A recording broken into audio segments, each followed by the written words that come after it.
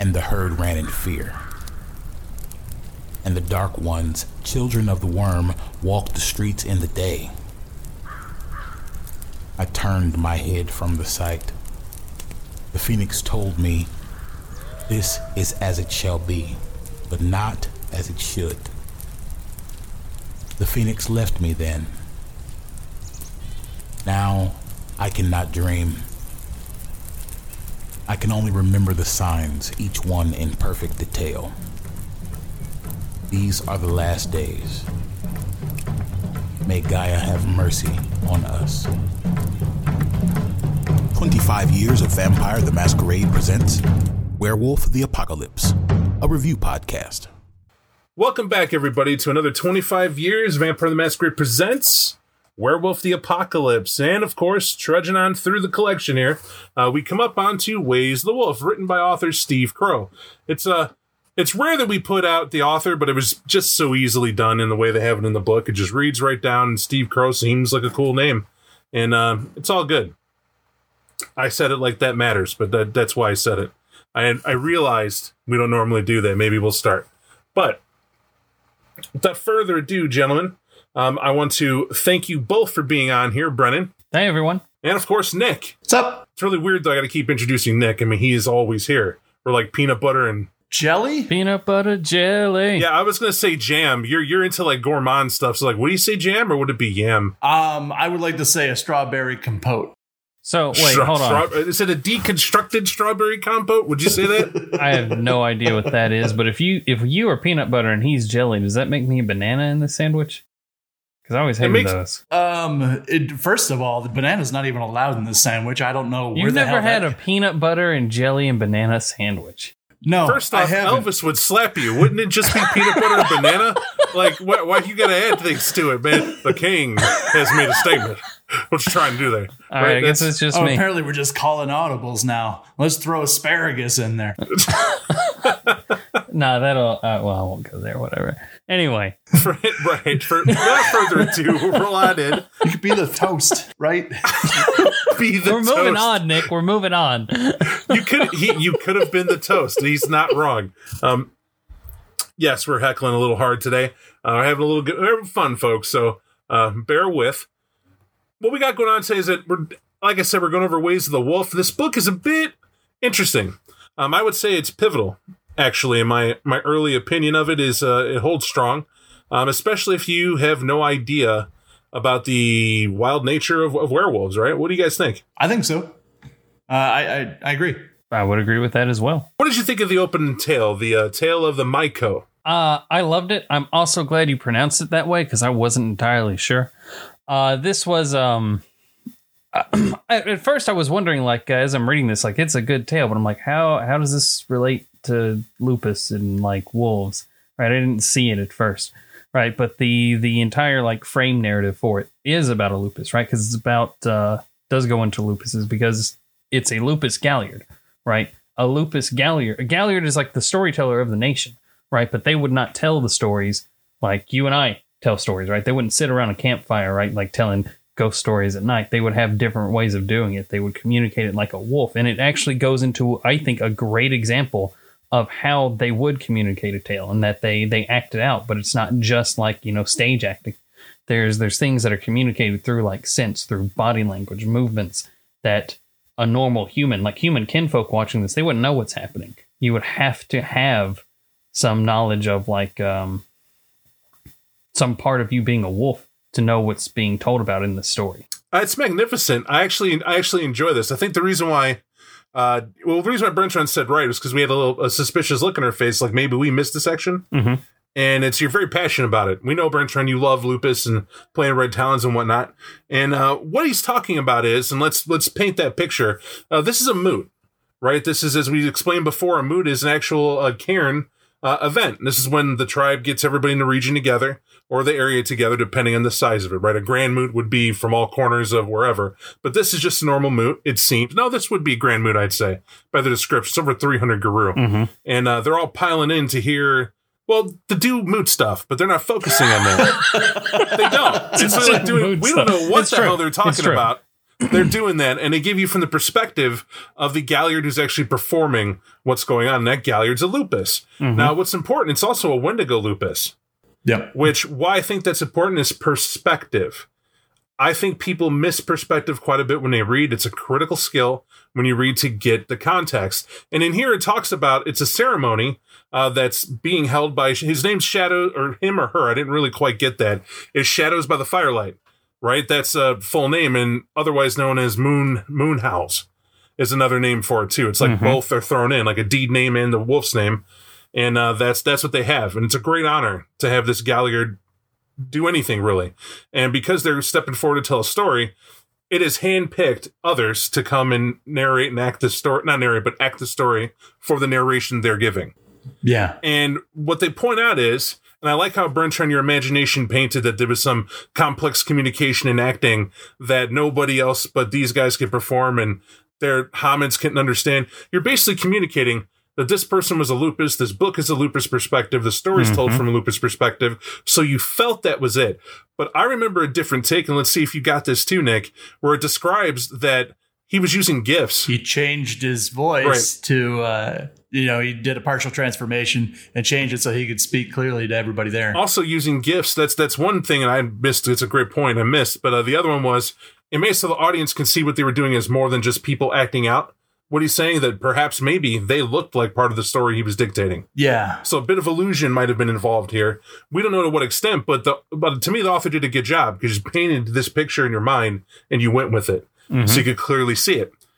Now, the point of this tale, the Myco itself, we looked it up. Myco is just a shifter. And when I shouldn't say that. It's a Navajo skin changer. Is the best way to put it. That's in the real world, according, we just Wikipedia. Yep. We're not offending anyone. That's where they pulled it up. I looked, I went down a tail. Yes, there's a skin changer, skinwalker. And to what end? And these people were evil. They were as evil as it got. They would steal the skins of people and change into them or to other animals. And basically they did bad things. Yep. This is the World of Darkness werewolf take on the Myco. I want to underline that. I know how a lot of people will get this misconstrued. We don't want to do that. Remember, this is fiction that we have here that was inspired by this tale. And the way this story's told, it's about three well-known guru. We're not going to ruin it for you. And it's a classic Legends of the Guru story. Here's the guru. Here they go to handle a problem. Here's what it took. And in the end, there's a great, what are we looking at? A great moral to the story, right? A great purpose that it tells us what the guru are here for.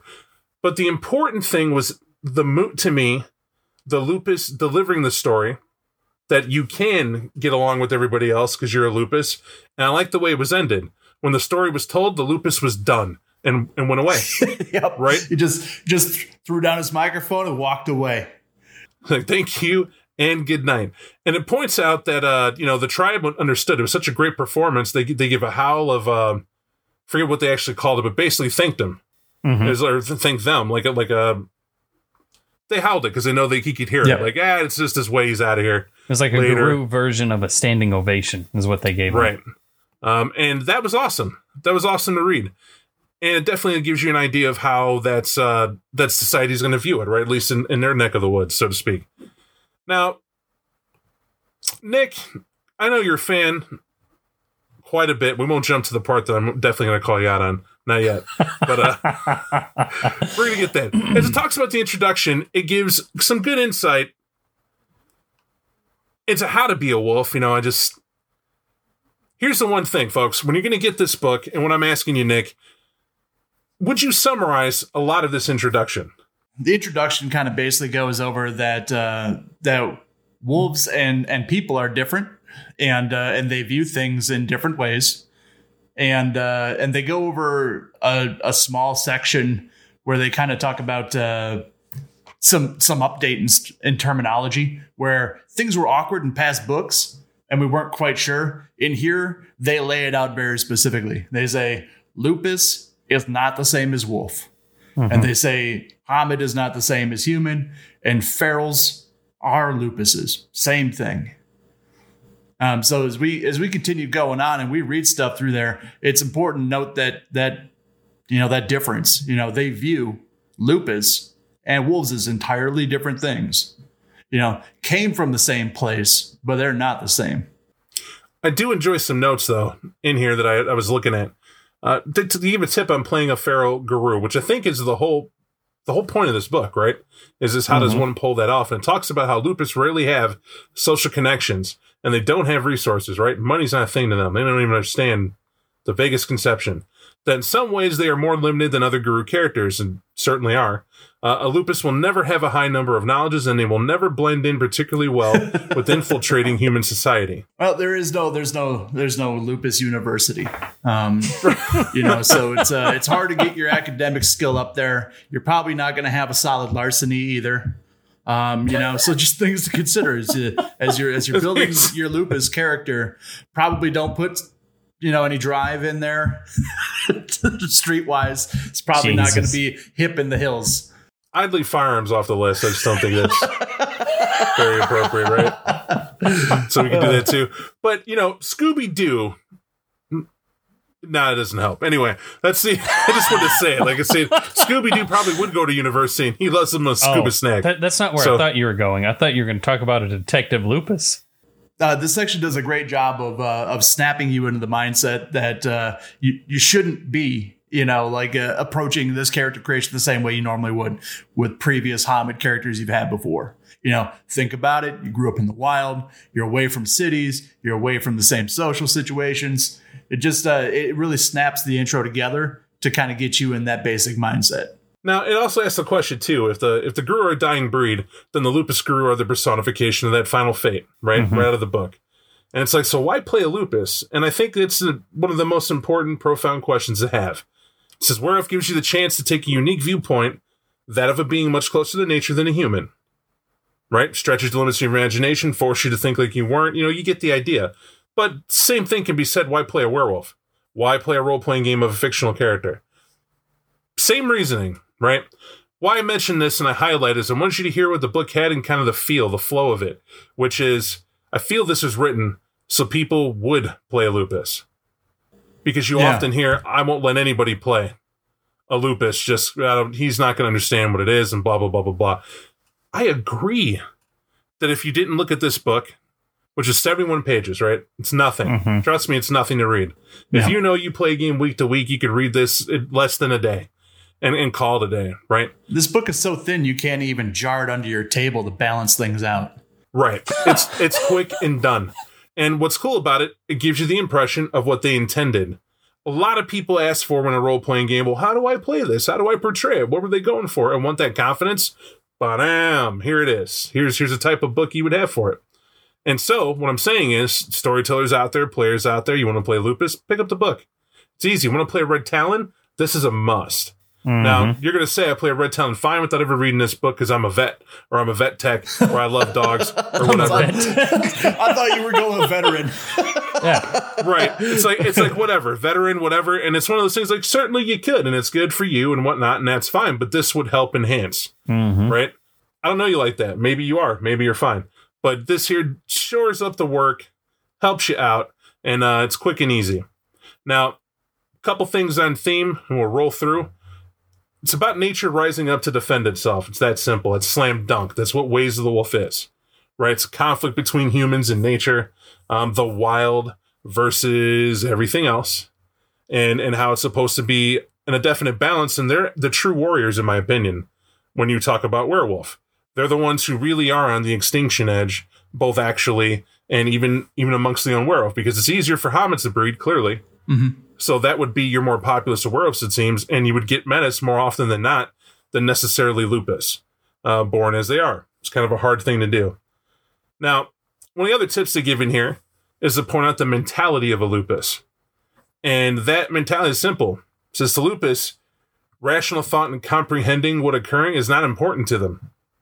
Right? If something happens, it did, and you move on. It's a black and white approach. They accept what is happening rather than wasting time rationalizing why it did. And, working to survive, to do what they do in their ends. That is the complexity that they're trying to land here. In the simplicity of playing a Lupus, it is going to be hard for the human mind to keep it simple, right?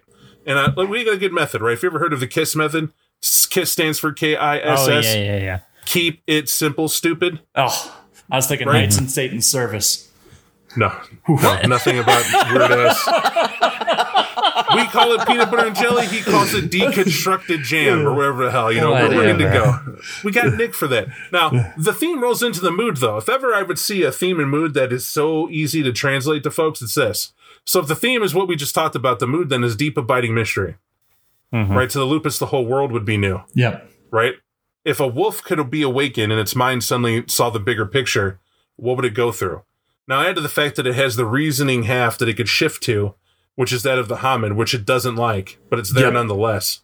And it sees it very different. And that's the mature piece about playing a wolf that I don't think is easy for us. And you kind of need that. And they got tons of other stuff to get into in terms of more information. But I'm going to sum up what the author maybe didn't have accessible at, 96 when this came out, I think it was? 93. Just 93. Yeah, I gave it 3 years. Just online, right? Just take a look, look up wolf activity behavior. You'll get it. Yep. And that's really about it. I mean, it's a nice intro about what a wolf is, right? That's the point. And then it's going to get into, well, it goes in the deep well at that point. And we're going to skip a chapter here, because then it gets into fact of like the heritage of wolves, and their Canis lupus is what they're, the modern day wolf's a neighborhood tube or whatever. But then the Canidae is that of a dog, and they're part of there, and everything else. It does not sound good for a podcast, right? It's not at all. It's to say that it's good content. It's well delivered. It's short and sweet and to the point, but most of it is just us telling you what's in here and trying to pick out the little nest eggs of what it possibly could be and that's, you don't need that. You could figure it out. If you spend any time in the library holding a book, you're going to get that much. But is it good? Well, let's look where it does pick up some interesting points. One is it tells you about how there's a weird dominance game that the Silver Fangs kind of play on the tribes here. And one of them is, it says in the origins, on the North American continent, the Silver Fangs and the Shadow Lords like to claim that they all came from like Europe and Asia. And that was that. And that's where there were wolves nowhere else, right? And they call them foolish for it. Right? That's one of them. And then the Silver Fangs go at it to say, it's not the wolves say the territory doesn't matter, but we know we were everywhere. In fact, they not only do they know that they were everywhere, they knew that they came from before man, right? That's the point. There were wolves here before man was. What's up, Nick? I mean, you can kind of think of this as like just a foolish notion in general, right? You're trying to explain to a wolf that his ancestors behind ancestors behind ancestors came from a place they've never been to, don't care about, and is not in the now. They're not there right now. They don't care. This person talky too much. right, way too much. That's an excellent way of putting it. But especially when they try to tell them and to spit it out correctly, is that they're like, "Oh, North America is where they at." No, they didn't. We were all sorts, right? And then some of things go, okay, but you have to admit that we know for a fact that wolves were born at the same time humans were, and the wolves laugh, and not only, they don't even bother laugh, like, no, that's wrong, and they move on. They're like, incorrect, and they're out. Right? And they are correct. That is very much true. Because the guru realized that the werewolf, most of the other tribes get, the werewolf could not have existed until humans walked the earth. That's the truth. Right? So there were wolves before. And that's where it is. They recognize that. So there is something to this mythology that the lupus have. Like, if they have this wisdom to know that, then to them they feel that they failed. Right? They weren't good enough as just wolves.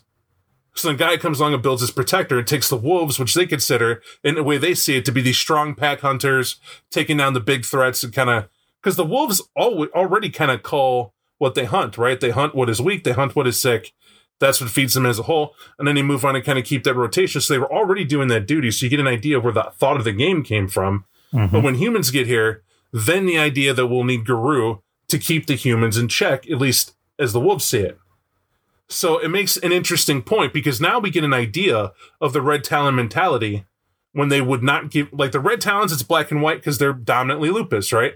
And so that's it. So to them, if the humans are overpopulated and they're the ones that are corrupted, it's because humans are corrupted. So we call them. We call it a day. We reduce them until they're where they need to be. Are they right? Or are they wrong? That's the question I have for you guys. This book highlights that the worm beget the humans. right? In a lot of ways. That this, like, where did the human idea come from? A guy may have put him here, but the worm got a hold of him and made them something worse. Is that true? I think I think humans were in this they were changed by pretty much everything in the Triad in one way or another, right? Certainly the worm had large corrupting influences on them, but is that what really steered them in this direction of destroying nature that the Garou were fighting against? I think the book also makes a pretty good argument that one of the reasons why they do that isn't even because of the worm, but because of the Garou themselves, right? Like, while the Impergium was going on, there was a deep fear of wolves that this book does highlight in several places, that humans don't just hate them because they're there, but they deeply fear them. And that fear is a driving part behind, them culling wolves and then destroying habitats and going in that direction. I'm not going to deny that, but what I'm trying to separate from, look at the Garou is the result, right? What the wolves are saying is that before humans were here, we were fine. Had humans never come on the scene, the wild existed just fine in nature. It was fine. The worm was fine. Mm-hmm. Wild was balanced, worm was balanced, guy was happy. However, when humans got here, something went off the rails. Yeah. Right? That's the interjection. Well, the biggest problem, of course, is that humans are they're the weaver bringers, I guess is the best way to put it. It kind of hammers it right at the beginning of the book when it's kind of telling you about the mood and how the Lupus view the world.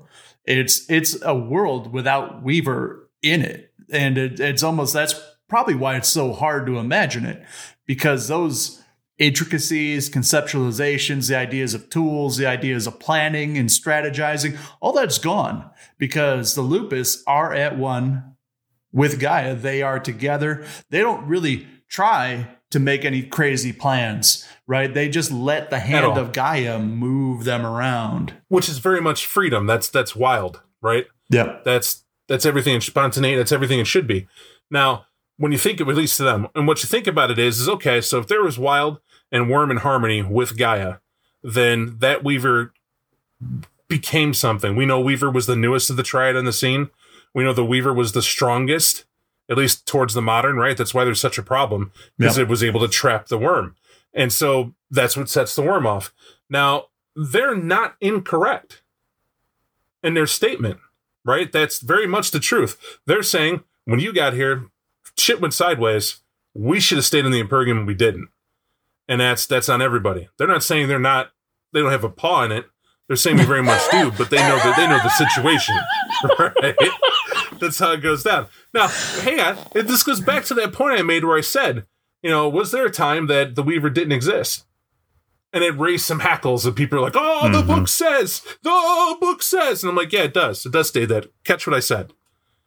If we're all representing somewhere, and in the Garou itself, you have the Lupus, which is the wild, and you have the Krynos, we'll call it, and all that, and the changing forms is a melding of Hamid.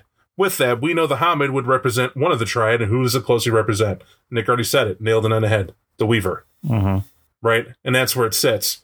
So the part in the middle, when you combine the two in harmony, is something altogether. Krynos being thrown to the worm, believe it or not. Because it's the Ender, it's the Renewer. Mm-hmm. That was the question I was going to ask. All right, well, yeah, you jump right on it. That's the thing. But what people are be thrown by, if you're talking about breeds, isn't Metis of the worm? And I'm going to say a response you probably wouldn't expect. How dare you marginalize? I don't think a Metis is born inherently worm tainted just because they're the product of love from two Garou. I think who they knows are. What their purpose? That's the most beautiful corruption the worm has ever done. Not necessarily in the facet that a Metis being born is corruption. It's how everything reacts to the Metis being born that is the corruption. Yeah, and I would consider the Metis being more akin to the wild as well. It's born with a lot of rage. It's born with those deformities that are random. Yep. No one is the same. That's very much spontaneous. It's very much filled with that wild essence. Now, the fact it can't procreate, I feel, is a touch of the Weaver because it's melding the two, right? Krynos is human and wild, or Lupus and human thrown into one, or what would happen if the wild and Weaver met in the middle. Interesting. Right? Interesting, right? And it's you can almost discuss this at exhaustion and what the combos can mean and what it could.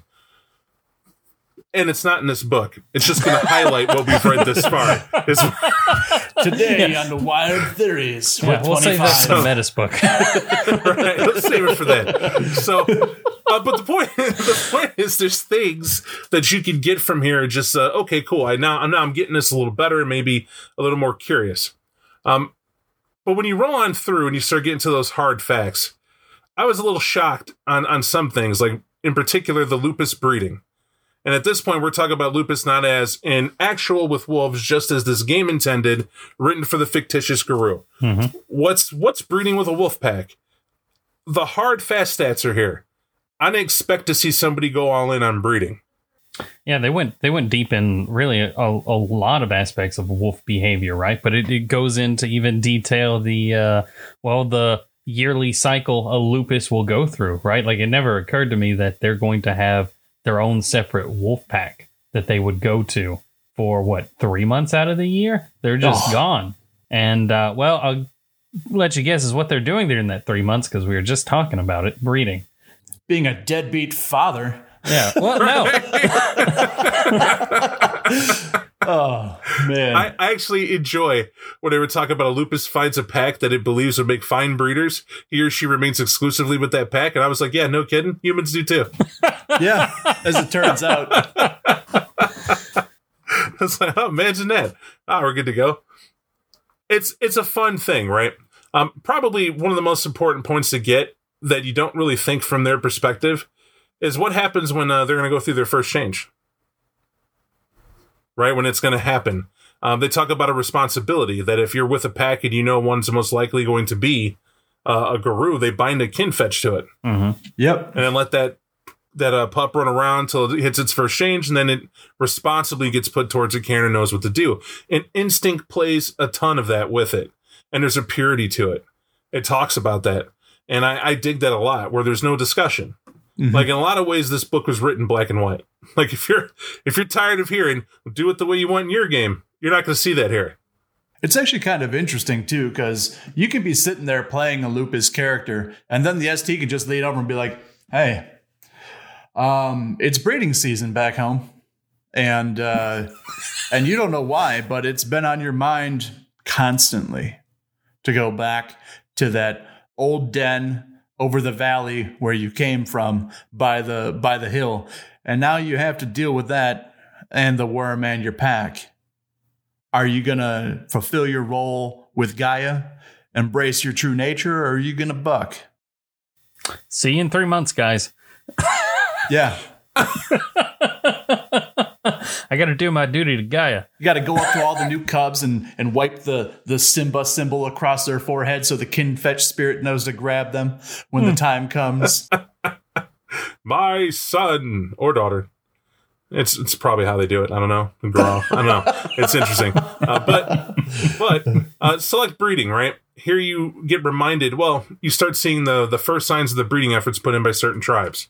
They talk about the Black Furies in particular have a staunch, devoted breeding process as they try to make sure they get females. Yeah. They want females only. That's their dedication. Red Talons have done it too, because they exclusively want lupus, and then there's the Silver Fangs. Pure of blood. Which have always been doing it, right? It's like all other breeding programs are just second to Silver Fang's better natures.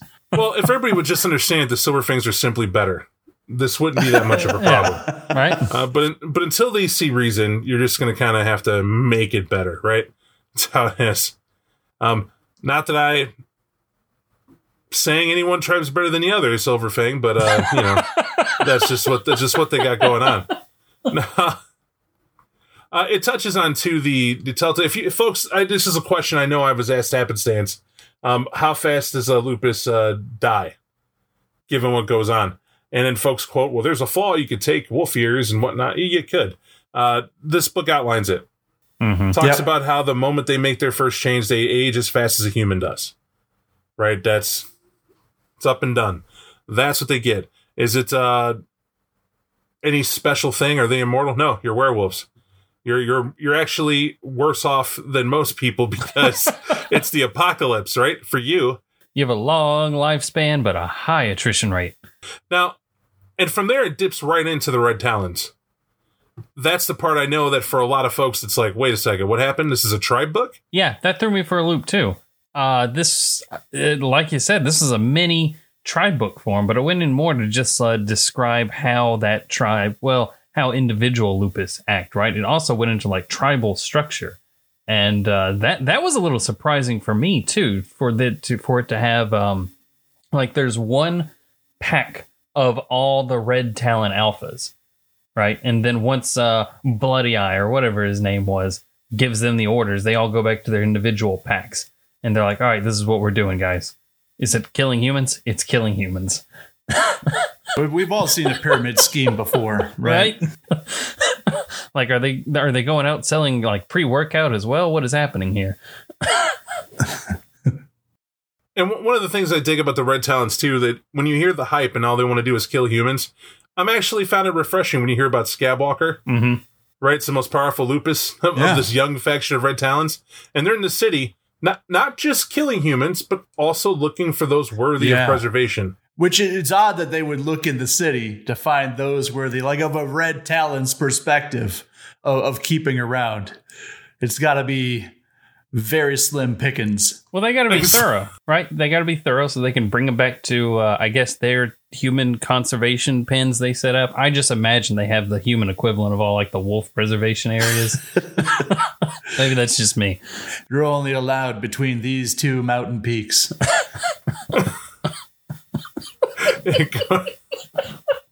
When you went to your office, did you use the elevator or the stairs? Wait, I used the elevator. Kill him. Hang on, this one has a Fitbit. We'll spare them. But it's Weaver Tech. Yeah, but he's strong. And he's willing to be tagged. We could take that.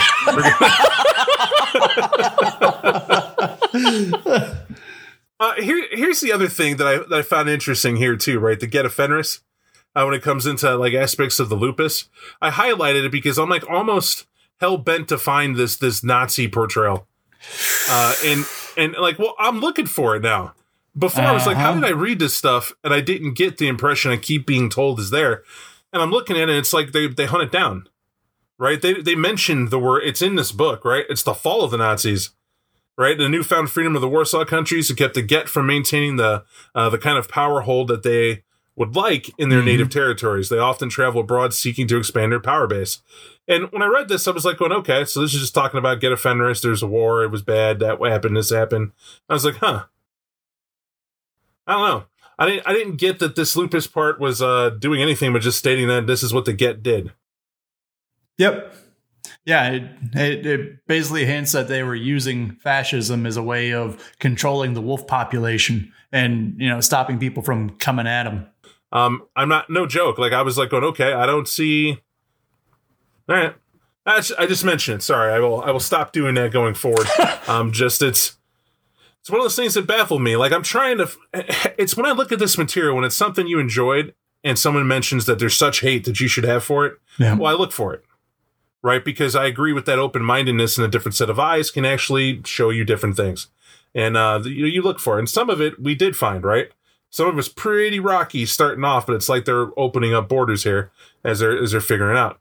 But I digress big time. Glasswalkers are the villain in this book. You don't say. Right? However, it's not what you think. Right?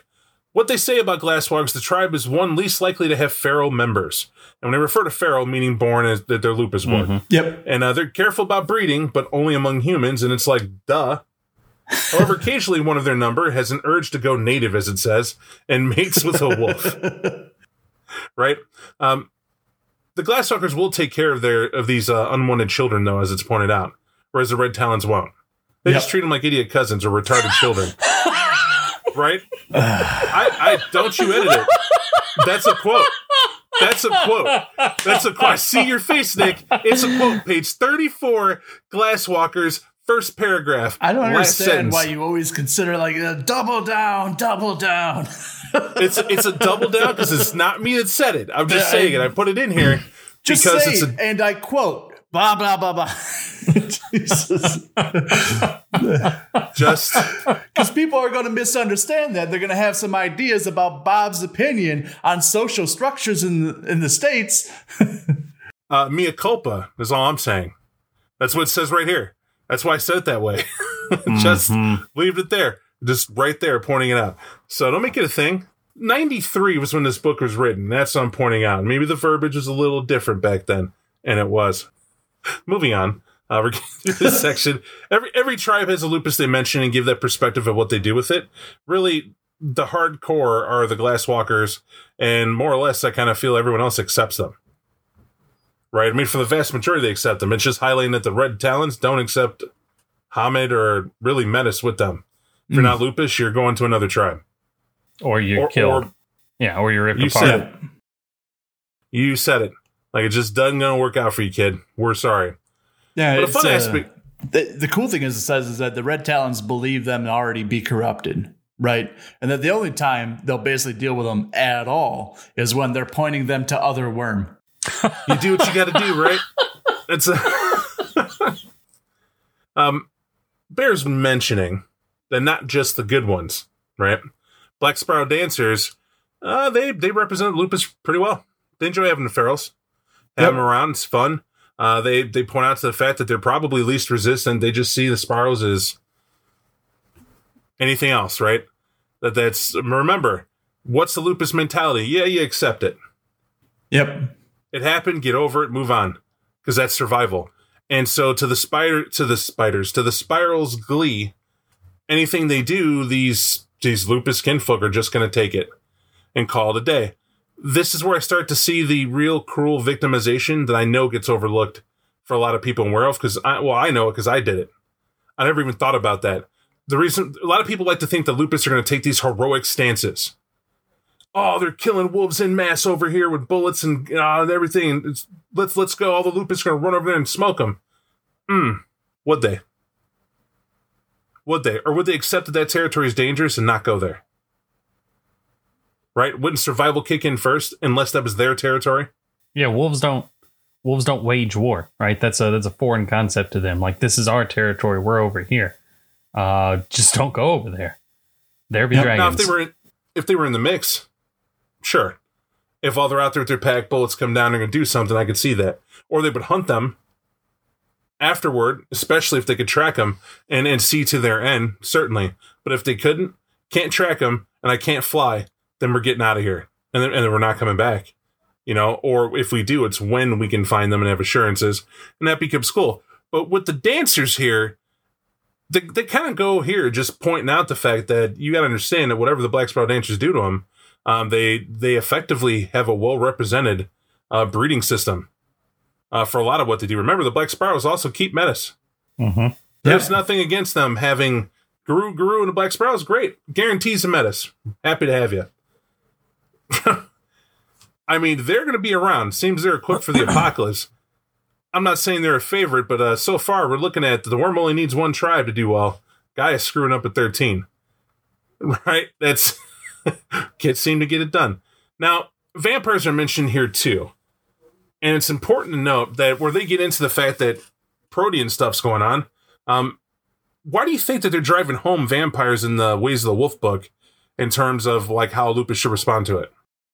I think specifically for gangrels is why they brought it up in here. Like, nobody needs to talk about how would a werewolf react to seeing a vampire, right? We all know. Well, they're gonna fight unless they're glasswalkers, because glasswalkers make shady deals. But the interesting part about this, it talks about specifically gangrels when they go into wolf form and go into the wild, and a lupus catches them. What happens? In the case of a red talon, they get got immediately, no questions asked. You may be wondering why. I really hope you're not. Isn't that what they do? Yeah, it seems pretty straightforward to me. Like, if they know it's a vampire, well, it's a enemy. You're going to rip it apart. If they think it's just another wolf, well, this wolf's trying to get on my territory. He's not part of my pack. So they're either going to rip it apart or they're going to beat it and send it on its way. right? And that's if for some reason the werewolf couldn't tell it's a vampire. I guarantee you, if a werewolf gets into a fight with a vampire, it'll figure it out. I imagine that a gangrel will make as good of a wolf as I will. If I was able to change into wolf I can form. see that. As in, That's interesting. Not good. For those not following along. I just put as interesting. Wasn't gonna. It's not that I don't sense an entertaining conversation, but I was like, all right. Well, we could draw a correlation to it. Imagine that that Yankee Doodle Nick decided to go down to Tennessee Sam, and he goes down there and he decides he's going to integrate with them in a bar and just have a casual conversation. Oh, man. How long do you think it would take before they'd be like, something's wring with this guy? I need to order Nick a double and get him out of there quick. It's time to go, Nick. We got to go. Why? Bubba just got here with his truck. You see the gun rack in the cab. We gotta I'm go. wearing flannel. You don't understand. It I might know. as well. You're wearing flannel. You're not wearing camo. That's the tell. So, cooler aspects of the Yankee Doodle Nick that I can't stop smiling about. They talk about perceptions of a lupus, how to play one. And they highlight quickly that humans only think in typically one sense, right? And what they can hear, what they can see usually, maybe a combo of those two. But a lupus experiences the world in all senses, right? Smelling, hearing, taste, touch, the whole nine. And they highlight that, meeting a stranger, and they're most likely to sniff and to taste them if possible. And it's something they do naturally to get a better idea of who they are. And we wouldn't understand that. Oh, no. It even brings up the idea of them communicating concepts in the form of smells, which is, with our weak noses, is not going to happen. They talk about like some hobo wanders into the woods and they give him a sniff and he's got that 5 days outside of a shower, from cheese kind of wafting out of his torn britches. And they're like, yep, that's how it should be. He's okay. It hasn't rained yet, so he should smell that way. Scab Walker comes over. We found another one. This lady with the Calvin Klein on, though, get rid of her. Yeah, I don't know. It's kind of it's derailing. It's like going, oh yeah, that's accepted, but we're humans. We have hygiene. We bottles of perfume. We shave, or whatever, and that's a thing. And they just don't. So some key aspects is to use that perception to highlight that you're not human, and to focus on it. Like if you ever do that, and that's what it's saying.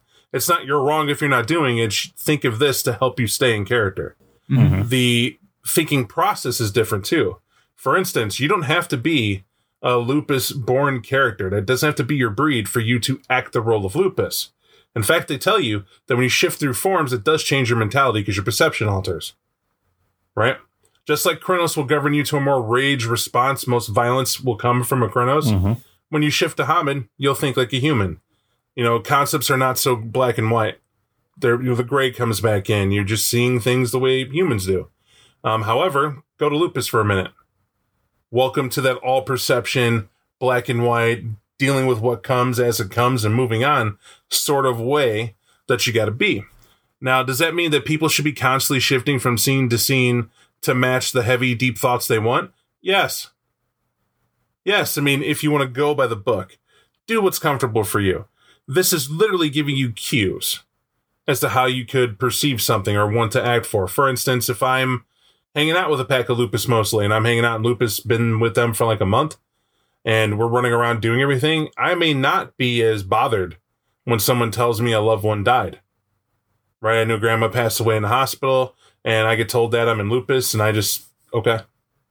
It's happened, move on. Shouldn't that affect? Well, it's natural cycle, all things under Guy. Let's go. Whereas, what if I went to Hamid and I think about that thought again? It's not that I just divorced myself of the thought. It's that in that mode, that emotion trigger didn't hit. But then when I'm in Hamid that night, in my tent or whatever, give it time, and suddenly, remembering the memories and what she was like and dwell on it more, that it's most likely going to come out. It's an interesting throw-in by the author to add as another trigger to play with. Another quirk, I should say, not trigger, but a quirk to play with to help enhance what you could do, because I could see it. And it makes sense. Now, you'll find the typical settings in here that they do pitch, right? If it's lupus, you get an idea that most likely a wilderness setting is going to be your go-to. Yes, it will be. Right? But if it's a modern day setting, mixing with cities, skirts, parks, whatever, or the Umbra dominantly, all these things are doable. And of course, you get lupus of note, at least of what in 93, what lupus of note were. Now, more modern, these would probably be more like just ancestors, right? To talk about and roll in. And I highly recommend them for that very aspect because it's cool. A lot of people have struggled with backgrounds, and particularly with werewolf, like they can't envision a lot of the. Because when it's not a historical immortality, i.e., you don't have all of time to kind of pitch what your background could be, and it's more finite, the questions get more to the point. What did you really do, and all that fun stuff? And some people can find it boring. Where were you in life? What did you do? I really can't imagine it. It's nice to have some NPC fodder, I'll call it, or just don't matters, to look at and see what it could be, and maybe tie them in your background a little bit. Get an aspect of what you might be like. Maybe old Tundra Runner was in your background, and that's why you like the cold and running across the tundra so much. Whatever it is. Sometimes it's simple, but it's Red Talon love. Just do you when it comes to that.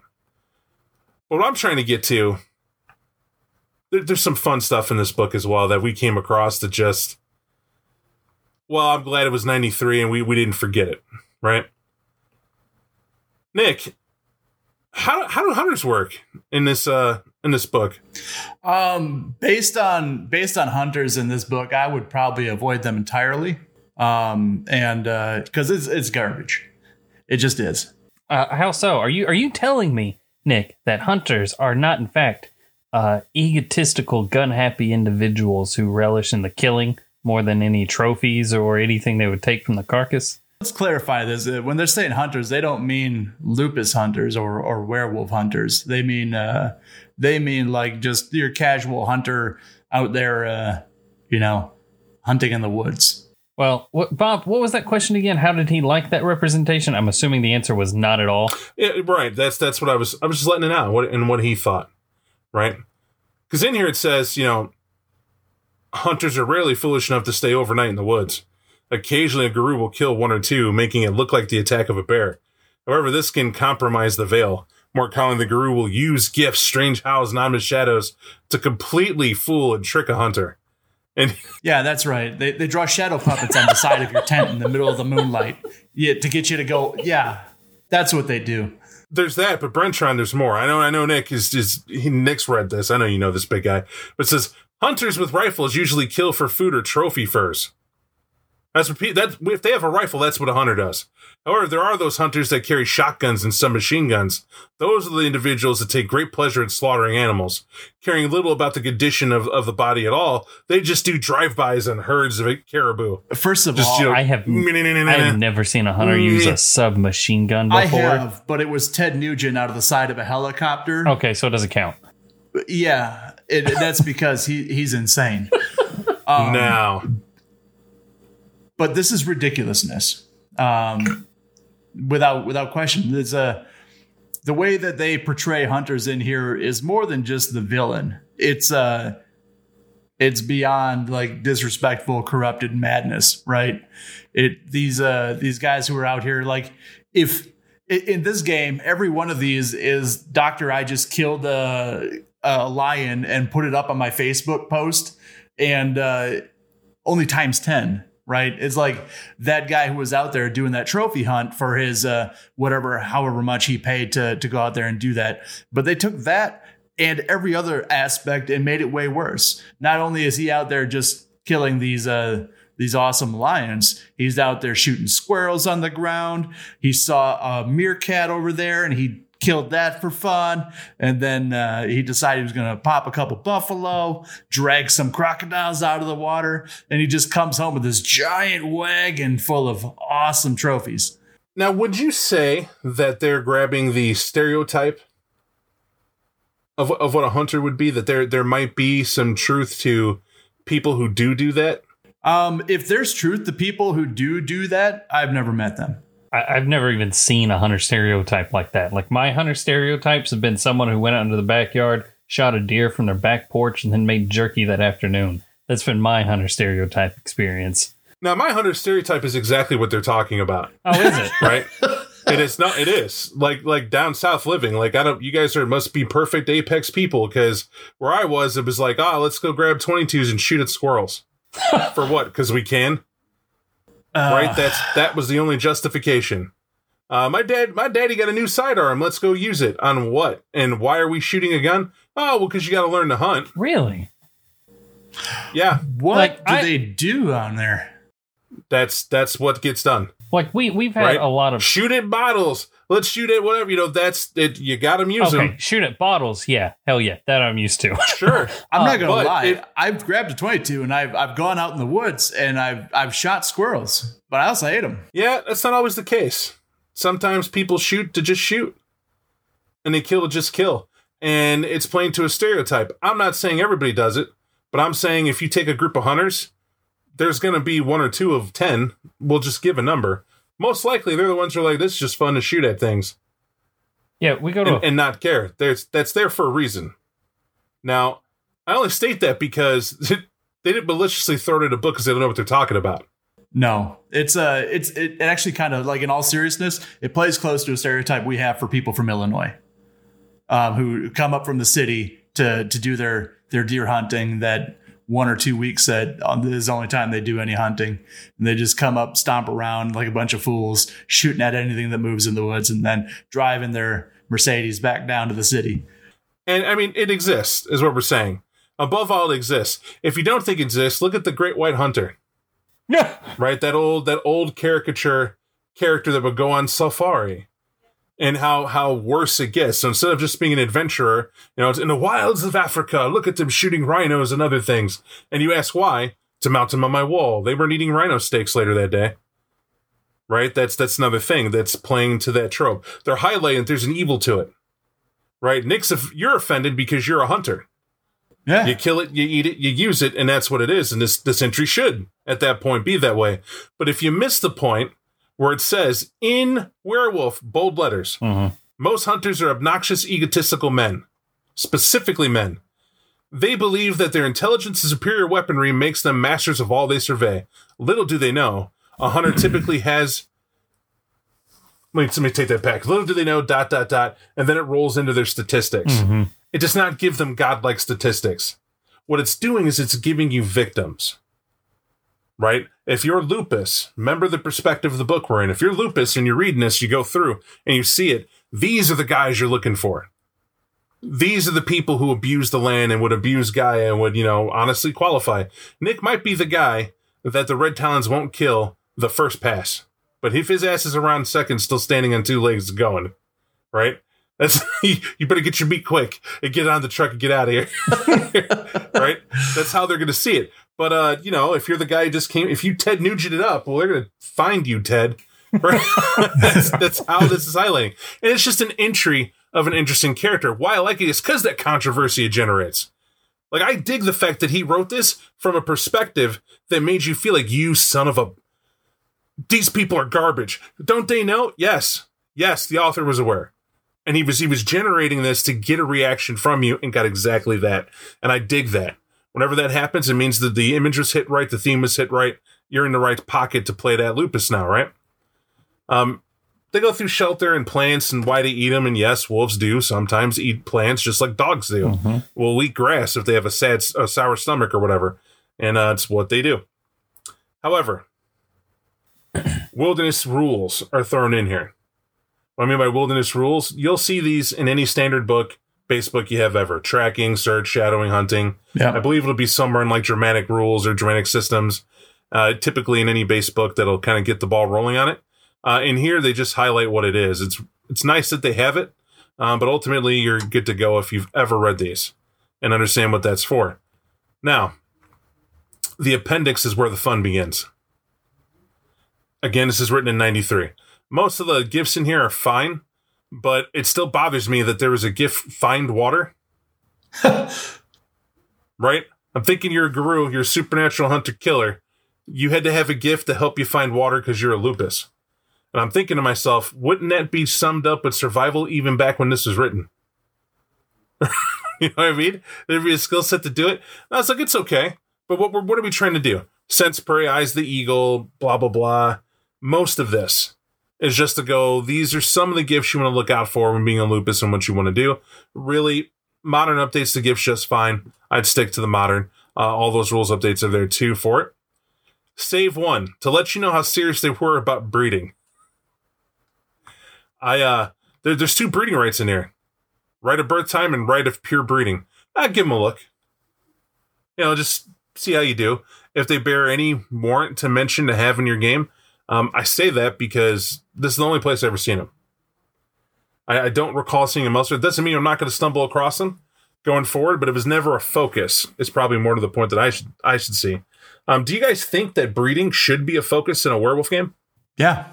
I guess what level of focus? Should it be the focus of your werewolf game? No.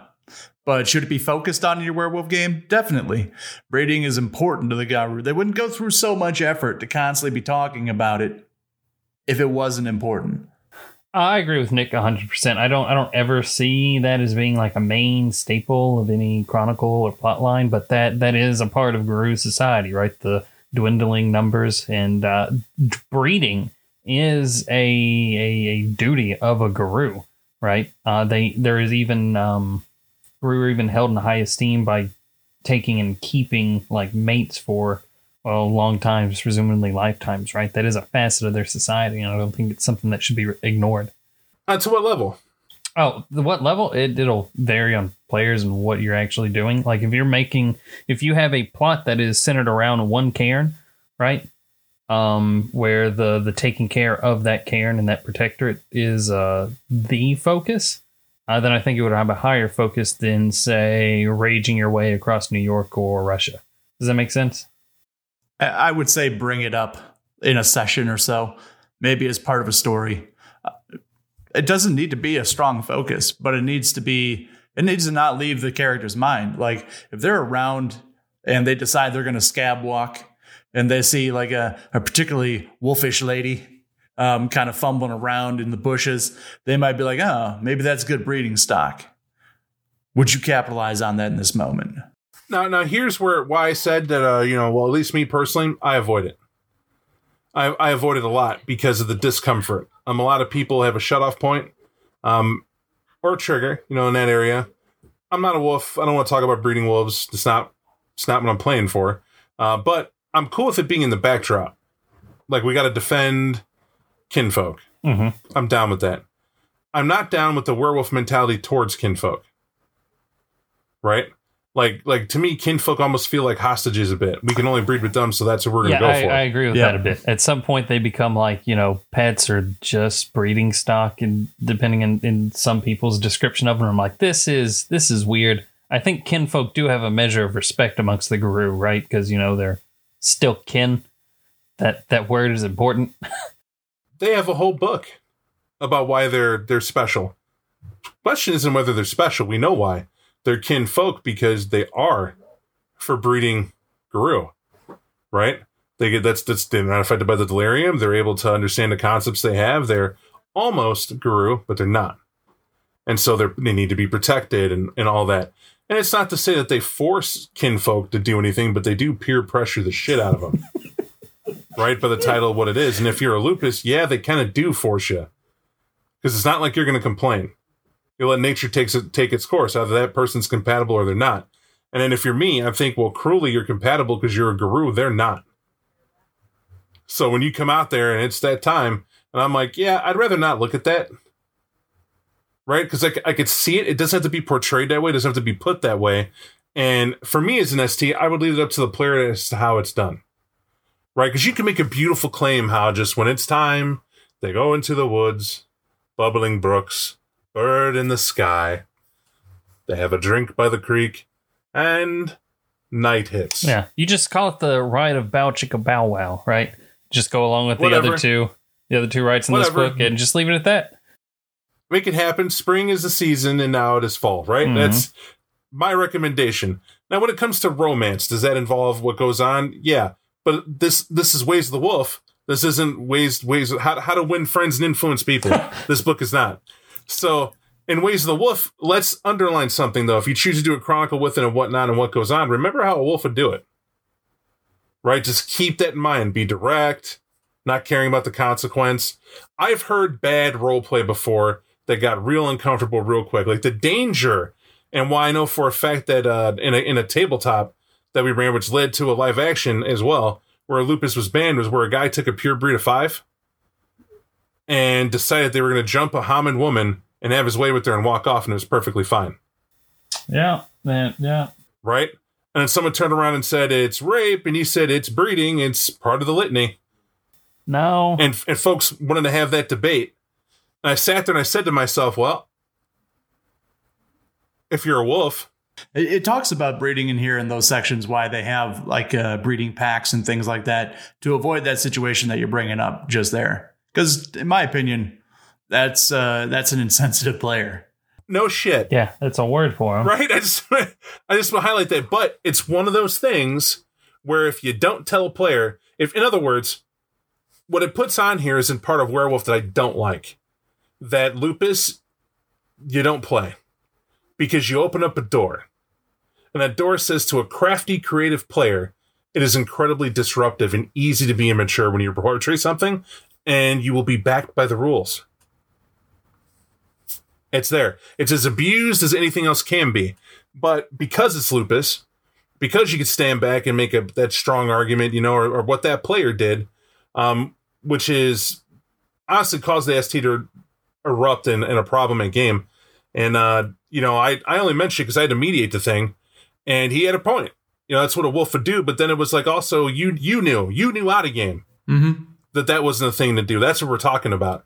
Just because the rules say one way, yeah, you could do it. You don't do it because you're a human being and you're playing a game with friends that would be offended by it. That's the line, folks. That's why, that discussion, it needs to be had. And you need to watch it with that, because there's a lot of info, a lot of things you can take and misconstrue from its purpose and get it wrong. But that's the number one reason why I pull on a personal bias when I said that breeding, shaky ground with me, because people are squirreling. I can see that. You never know what they're going to do.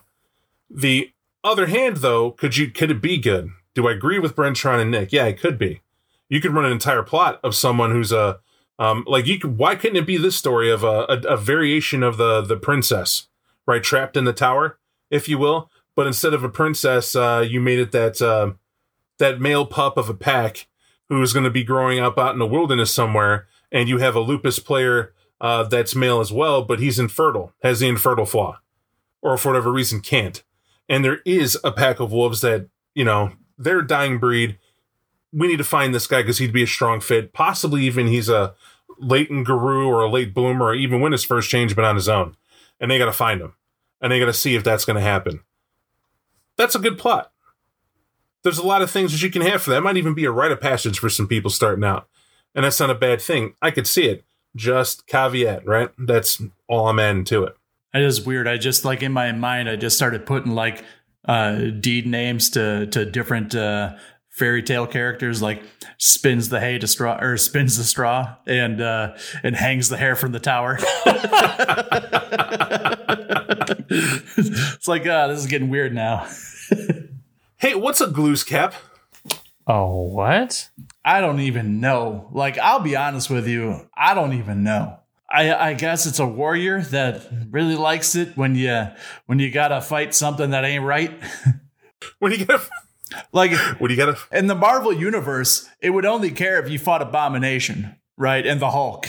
Nothing normal is coming after you, but Killer Croc, yeah, he's too big. Hunt him.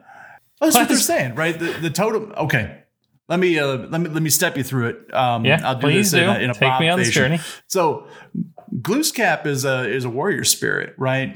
But there's only one thing that really bothers him, and that's when things have been corrupted to be bigger than their normal size, right? So, a worm corrupted bear that's turned into a giant ravenous bear. That, of course, would need to be hunted by followers of Glooscap, who's a totem, man. Obviously of respect. Yikes! No one tell him about Jumbo Shrimp. All right, he'll destroy every red lobster in existence, and we can't have that. Well, It's a great story. Glooscap is a story. Obviously, I just put in the search engine, looked at it earlier, I did it again, and just it's a lot to read on, but it exists. Obviously, pulled from somewhere. And the story comes from Alfonso Ortiz, even in the quote. It's American Indians, Myths, and Legends is where they pulled it from, and they made it a totem of respect. I see no problem with this. Why I even have to say this? Because when it comes through and you throw it in there, I like the fact it gets you to do just that. What the hell's a Glooscap? I don't understand. I've never heard this before. What's going on? I think that's awesome, right? It's a culture you don't know. It's new. It's kind of cool to figure out and have it in there. And it's like, but is it Guru? Hell yeah, it's Guru. It's a respect totem. It's someone that you can groove to that maybe you like. Somebody with small dog syndrome. Huh? Got a Napoleon complex? I think we found your totem. I feel right. Seems to work just fine. I feel like I'm being attacked. I didn't say you. Who said you? I just looked at you. That's weird. Yeah, I know. I picked that up. Another one. We have hair as a totem of wisdom. Right? If you're ever wondering if, where's Rabbit? Well, it's called Hair, and he exists, and he does his thing. And you also didn't read the book well enough, because it exists in other forms, too. But that's here. But the point is that we're labeling here animals as actual totems. Things that come across that are not the weird mythical animals either. It's just 3 quick examples of what goes on. And you move on. But then it also gets in the fact that there are plants, of course, that have some power as well. And we often overlook the flora in favor of the fauna. I thought this was cool. I thought this entire area was cool. Like this was something I just didn't think of before. The idea that you just grab something, you do the rite of spirit awakening in it, and then bind it as like a minor talon that just, allows it to carry on its nature. It's like, pulling up like a piece of like poison ivy or something like that, awakening the spirit in it, and then just throwing it at people as like some kind of weird, pustule forming wisp thing, It kind of makes you wonder if pocket sand, if you awaken it, will actually be effective. I mean, it's not effective at all. I mean, pocket sand, only thing it does is get your pants dirty. Nick sounds a little sour on that one, right? Like it was hyped up more than delivered on. It's cool. I like the fact that there are some plants that point out that directly heal aggravated damage or treat toxic substances that cause aggravated damage. That's fun, and to me, could still exist in a game. Why rule them out? It would be pretty cool to have in and still being a balance. Guru would take a lot of ag. Just saying. A couple. They go through a handful of examples in here, and you can kind of like read them. It's always like weird stuff that like folklorish, folk medicine type stuff, and has its natural properties. If you did what I did when you got to the fetish and talent section, saw how exhaustive the list was and how complex let me give you the complexity of this fetish. You wouldn't think the wild would be so complex, but it is. Tool stick. This rather simple stick. A branch broken off of a tree can transform into any tool, hammer, wrench, you name it. Although it is still made of wood, it is hard as steel. How neat. That's a powerful level 3 fetish, that's, to a lupus it would be, right? It's like a key to the city, or whatever else. I just can't stop smiling at it. I love it because I find it cute. It really, that lupus in your pack, oh man, I wish I have. I got it. Do you really? Yeah, use my stick. It's cool. Here's my wooden wrench. To fix a car, it's a bonding moment. Just saying. They got it amazes me that basically, when you think of a lupus fetish, it should be something that a lupus wouldn't mind using that would help them do things that humans do. This book has my all-time favorite fetish in it. Are you kidding me? Bouncing rock?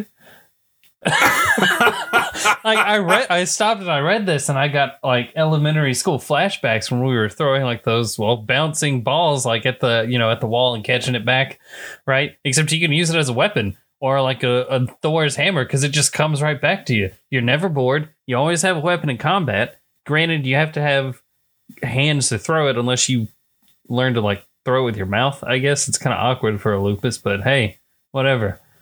I think you just can't get in the right mentality of a wolf, Of course, you go to the natural, like, David and Goliath sling throwing rock thing. I did. For me, the best one in here is the fish swatter, right? Yes. You just slap Yes. the river and out pops a fish. Oh, it's the greatest fetish ever made. It's only level 2. Why I love fish water, and it is one of the greatest fetishes ever made, is because it works for the bonar I'm going to play next. Constantly getting harassed. It's like, I Like wish goes we had up to some a real puddle meat. and just slaps it. He's like, oh, you're hungry? Eat it. You get hit in the face with a trout. Keep walking. He had that the whole time? Like, I'm eating 3-day-old pizza. It just tickles me. He's to even been think over of there it. at the California or the Los Angeles River, just slapping the water with a stick, and everyone's around him like, "What the hell?" The one I couldn't stop laughing at either was the leaf armor. Yeah. You know, just in case you miss Legolas that bad. Yeah, He comes. Or, for more humor, Firestarter. What we would call a Zippo. yeah, right. Only this is just once again a stick. Can't you just get like 2 sticks and do the same thing? Get 2 sticks. Can't you just get a Zippo? Can't you just get a Zippo? Not if Just you're get a a Zippo. lupus. You can. You can. They even have a device that arc sparks. You just and you're good. This here, you gotta bind a spirit to. I gotta risk convincing a fire spirit to join my stick. And a great spiritual right. Please, almighty fire spirit, will you join the stick? All right, Lupus Bob, I'll do that. Meanwhile, Packmate walks up. Were you looking to start a fire? Yeah, just here. Let me help you. Click, click, shiny. Whoosh. What'd you ask him for? This is pure. This guy intended, leave me and my stick alone. Because my stick is better than bacon. And now we know why the Red Talons hate the Glasswalkers. It's adorable. I find a lot of this stuff to be... This is the fun side of Werewolf. I'm going to say it as it is. I think Lupus is the refreshing, innocent side of what this game fights to protect. But there's a ferocity here too, right? And I think that mix is awesome. To see it dance around should be played more. It really should. Creatures of the Wilderness is going to throw you for a loop. It did us. Mm-hmm. Only because I said this wrong. It wasn't creature. They're in here. That's moose, bear, squirrel. Let me get to the right note here. What we were looking at, we found an entry called Hairy Men. I'm just going to say it. Yep. I couldn't stop laughing. It's not that this is like unbelievable or whatever. It's when you read what hairy men are. I told Nick, what the hell is this? And he's like, oh, what? I was like, it says hairy men. He goes, oh, you know. No, I don't know. So you read on, he goes, tells me, so okay, the image, large, 9 feet tall or more, humans with hair covering their entire bodies. They resemble a cross between humans and apes. Some believe them to be the missing link in the evolution between human from ape. Okay. This is literally the Sasquatch mascot for the beef jerky. Jack Links. Yeah. Jack Links, yes. Messing with That's Sasquatch. Look, Messing with you're Sasquatch, only exactly. laughing because he isn't shit in your tent yet, all right? But you shouldn't be laughing, Bob. You and I played that Bigfoot game. You remember when he ran out of the forest? I about shit myself. These things are crazy. But remember when we played the game and we were like, why is it we can never find Bigfoot till he's annihilating us? And he's so mad. He's always so mad. What is going on? There's a little insight here, right? There's a secret that goes about from tribe to tribe, right? They have stated that there are elder werewolves who have seen these beings, but have spoken to no one. Where do they see him? Right? These elders...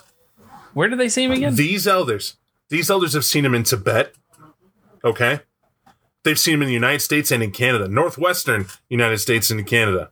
Right? Some people have called them the Abominable Snowman or Yeti, Sasquatch or Bigfoot. They have names. All over, right? But then these elders who have seen it refuse to tell anything of their encounters, claiming they were sworn to oaths of great secrecy. Come on. You know about the secret Sasquatch oath. The Secret Sasquatch Alliance? No? Oh, well then never mind. You may be wondering why. Right? Maybe this sheds some light. It says these beings are creatures of the wilderness. They're closely attuned to Gaia. Right? Strangely, they keep a balance. Well, maybe not strangely, right? If they're the middle ground, they just don't have a Krynos. Right? It's another way of looking at it. These might have been the defenders Gaia messed up making. We're just going Right. to put these in the corner. Right, we're back to that fact that Gaia is like this witch running around, running away from the devil or the man in black, which is the worm, and he's trying to catch her. She's trying to do him, in some great thing. And all right, we can get behind that. Maybe this is evidence. Gaia, she messed up. A little too much of this, not enough of that, and boom, you get Sasquatch, and there's that.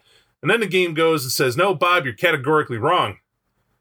Because those guys can sidestep and go in the Umbra. I was like, that doesn't mean I'm wrong. Hang on a second. What do you mean they can sidestep? Yes, that's where Guru see them mostly. It's an Umbra, and there goes Sasquatch. Probably in the distance, waving. Just like, what's up, guys? We're Generation 1. And they try to get your camera out, but the paws don't work because it's lupus, right? And that's probably how it works. And then you don't get that picture, but all you got is a crazy story. But before you get done, they will make you sign that NDA. It's fun stuff. Corporate if you're looking Sasquatch. for those martial encounters as storytellers, Brent Sean, what great spirit creatures should we be looking for? Oh, man. What I would tell you to check out actually would be the false Wendigo, right? That's everyone's favorite Wendigo. The what was the name of that movie about the Western frontiersman who I think Ravenous? it has Guy Pearce. That's it. Yeah. Ravenous. Right. This is the Wendigo I've been looking for. Man, right? This is that old tale of the cannibalizing spirit that possesses people. Now, what I would say about this is I can't think of a creature used more often in reference to wilderness encounters in a lot of horror stories than the Wendigo. Right? It's the cannibal spirit in some part. They have there's just a lot. There was a short story anthology series that I used to be able to get at school. It's like Scary Things to Tell in the Dark, I think it is. Oh yeah, I love that. That's the first story I ever heard of the Wendigo, and I still dig it. You're talking about those 3 books that have the very terrifying art in black and white in them? Yeah. Yeah, I know what you're talking about. They don't pull punches. That thing was something that I don't know. That story alone, I know, kept me up at night when I first read it long time ago. Mm-hmm. And it was because of that phrasing that like it was like inchy kitchy coly moly dingo dingo. I think I actually might have nailed it. Jesus. And it was trying to realize what it is, but it was also the fact that these guys were alone in the woods. They were terrified, and eventually when they started running from it, it's a being that can run across the sky. Yep. As a spirit. And it ends up possessing one of them to keep him running faster and faster and faster till it describes his feet burning off. Yep. Yeah, and then just he's running these across the giant, sky. long stretches of like bloody stumps going through the snow. It's horrific. It's that simple. And I thought it was slam dunk good. I'm not the only one. I'd say in our culture there's that we developed into culture, meaning horror films is what I'm referring to. I shouldn't have said just. I'll be specific. You can find no less than I'd say 8 films easy that have it in there, although I'm having trouble remembering one. Not Frostbiter. Never Frostbiter. Okay. You've been warned. Don't. It's not horror Are at all. you trying to think of the one that's about to come out? No, it's not Okay. Antlers. Antlers is going to be amazing. I'm not certain that's Wendigo based. I'm not sure either. It That's seems just that my way. thought. Right. It seems that way in the preview looks boss, but that's a different podcast. What we're getting into now and how it applies in this book as they throw it in here. Remember what it says. It's that mystery of being a lupus and what you might encounter. When I read that section, it gave me chills because there's a lot I could pull from, right? We just talked about a lot of it. Also, there's a ton of material you can research and how to deliver it, right? Pop culture is so fascinating with the Wendigo myth that they even included it in series of Supernatural on what goes on. And that's WB. That's usually if you start seeing horror there, it's really interesting. It must be talked about in a lot of circles. Mm-hmm. Terrifying things on YouTube. Tons of short stories. I mean, and all of it is going to relate to some of this material that you hear when it talks about the possession, because it's rarely about the fact that this spirit exists and it's been running around and eating people. It's always that somebody was in a desperate situation and they have such a greed to be alive, such a greed that their life is more important than anyone else's, that they will do anything to stay alive. And then the spirit convinces them to do the very worst thing and put them in a position to do it. And then they keep doing it and they want to do it. And this transformation takes hold of them in order to do it after it's worn them down. that's one of the greatest ideas for possession, and it tells a moral, right?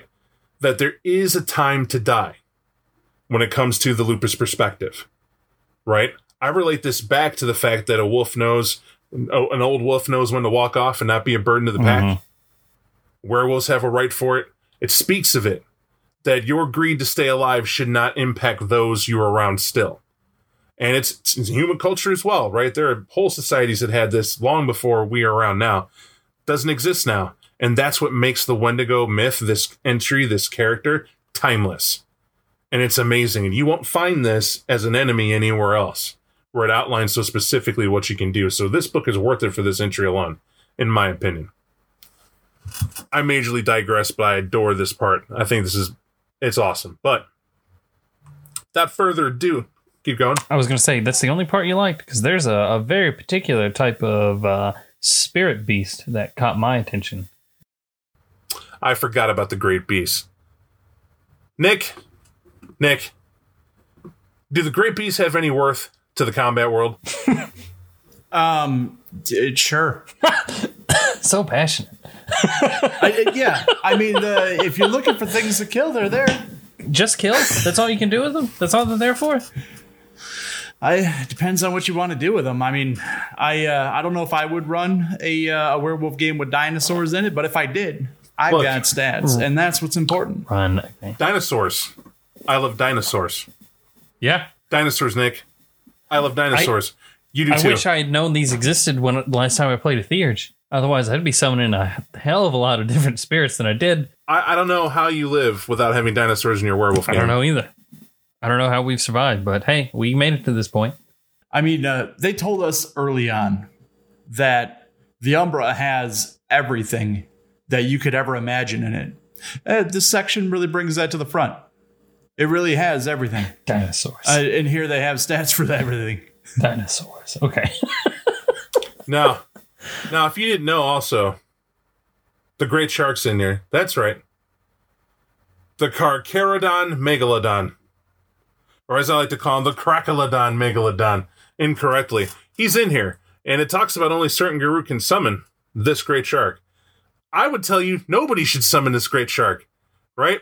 It's described as the ultimate personification of the mindless, highly developed killing machine that it's meant to be. Once summoned, it lives to kill and destroy, to eat and to maim, no pity, no remorse, and it absolutely will not stop. Even if its eyes roll back in that right neck. Yeah. It's going to do what it does. So, I dwindle on, but that's the best entries they got here for terms of the odd and wilderness wise.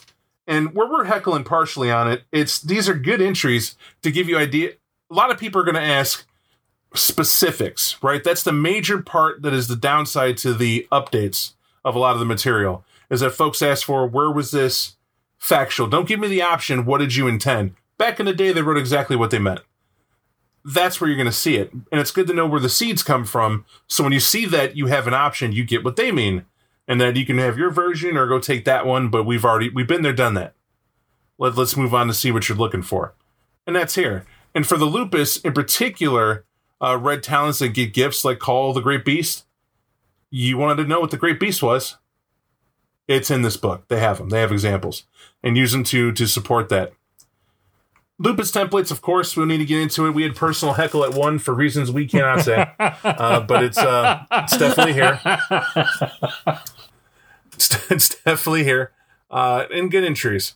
For those who are looking to play a lupus, start out and see what it's like, and maybe try to put a spin to it, make it their own if they can't think of a concept or how this might work, or if you just want to put training wheels to what people are trying to accomplish. This is all good stuff for that.